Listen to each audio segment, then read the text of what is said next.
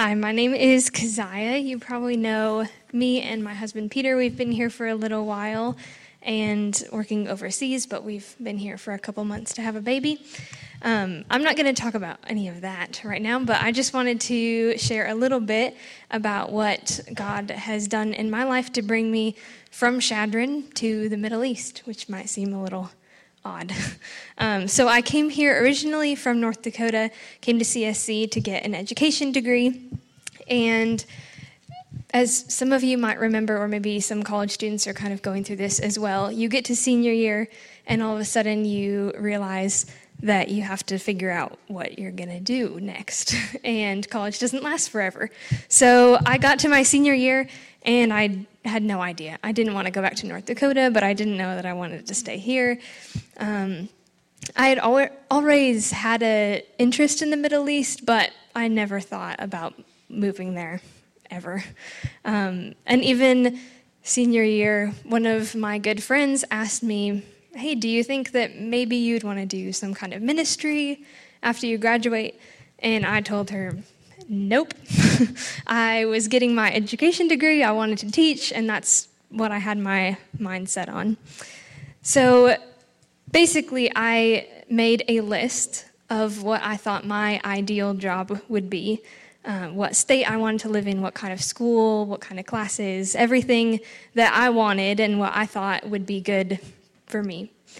I also, senior year, went to a winter conference with Revive, and one day I found myself in a room where they were sharing about an opportunity to teach overseas in countries that are really hard to access for the gospel, and using teaching as a way to share the good news. And I was really interested, and so I applied just to find out more about it, and then I got accepted and started freaking out, thinking, is this really what I want to do? Is this really what I should do? This is so weird.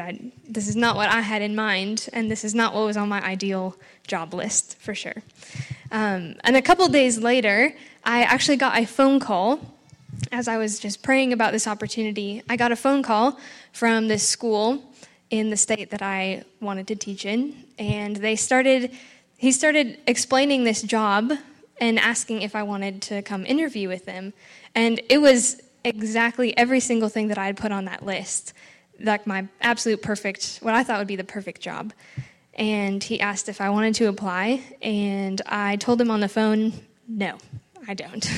And I hung up the phone, and I was a little bit cautious, and I didn't really know why I said no, but as I just continued to pray about it, I realized that all of these things that I thought would be good for me, God was changing my heart, and I realized that what he was calling me to do was much more than what I thought would be best for me.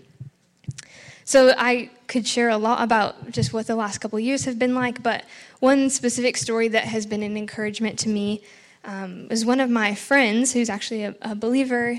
We were going through reading the Bible in Arabic, and she was helping me just to learn Arabic. And one day we were reading through the Beatitudes, and we read some of these verses. Blessed are the poor in spirit, for theirs is the kingdom of heaven. Blessed are those who mourn, for they shall be comforted. And later on, blessed are those who are persecuted for righteousness' sake, for theirs is the kingdom of heaven. And as this sister was telling me what the words meant, she started opening up about her life. And she said that when she became a believer, her husband left her. When her family found out, they stopped talking to her, stopped inviting her to family events and things, and even took her portion of the family inheritance from her.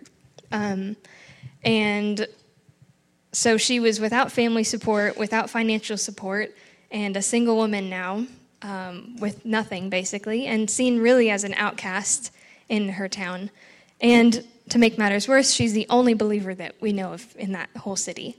So if you can imagine what that would be like.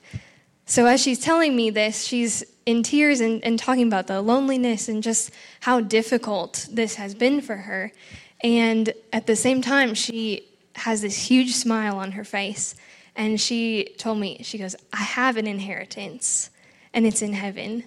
And just the power of the gospel that I saw in her and have seen in other occasions that, sometimes we take for granted hearing this over and over and over again. But this hope in Christ for her and for us really is worth all of the losses and all of the hardships that are in this world.